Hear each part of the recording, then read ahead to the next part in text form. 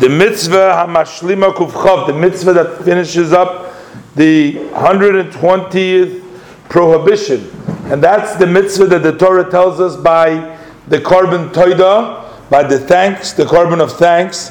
The Torah says not to leave over from the korban.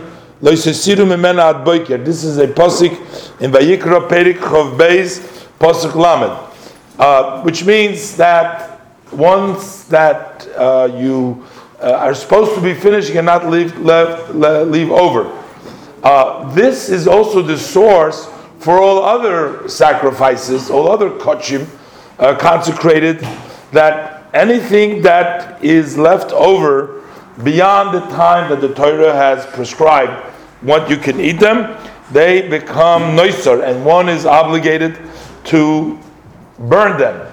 Now we're saying there is a prohibition for leaving them over, but if you did leave them over, then the Torah committed an essay and said that you can do an essay to fix it by burning it. It's a lav, which is a nitak la'aseh. So then the burning it becomes a mitzvah for those who left over and violated the law of lo sisiru, and then he performs the mitzvah, as we explained in the mitzvah number Tzadik Aleph 91 of the positive commands.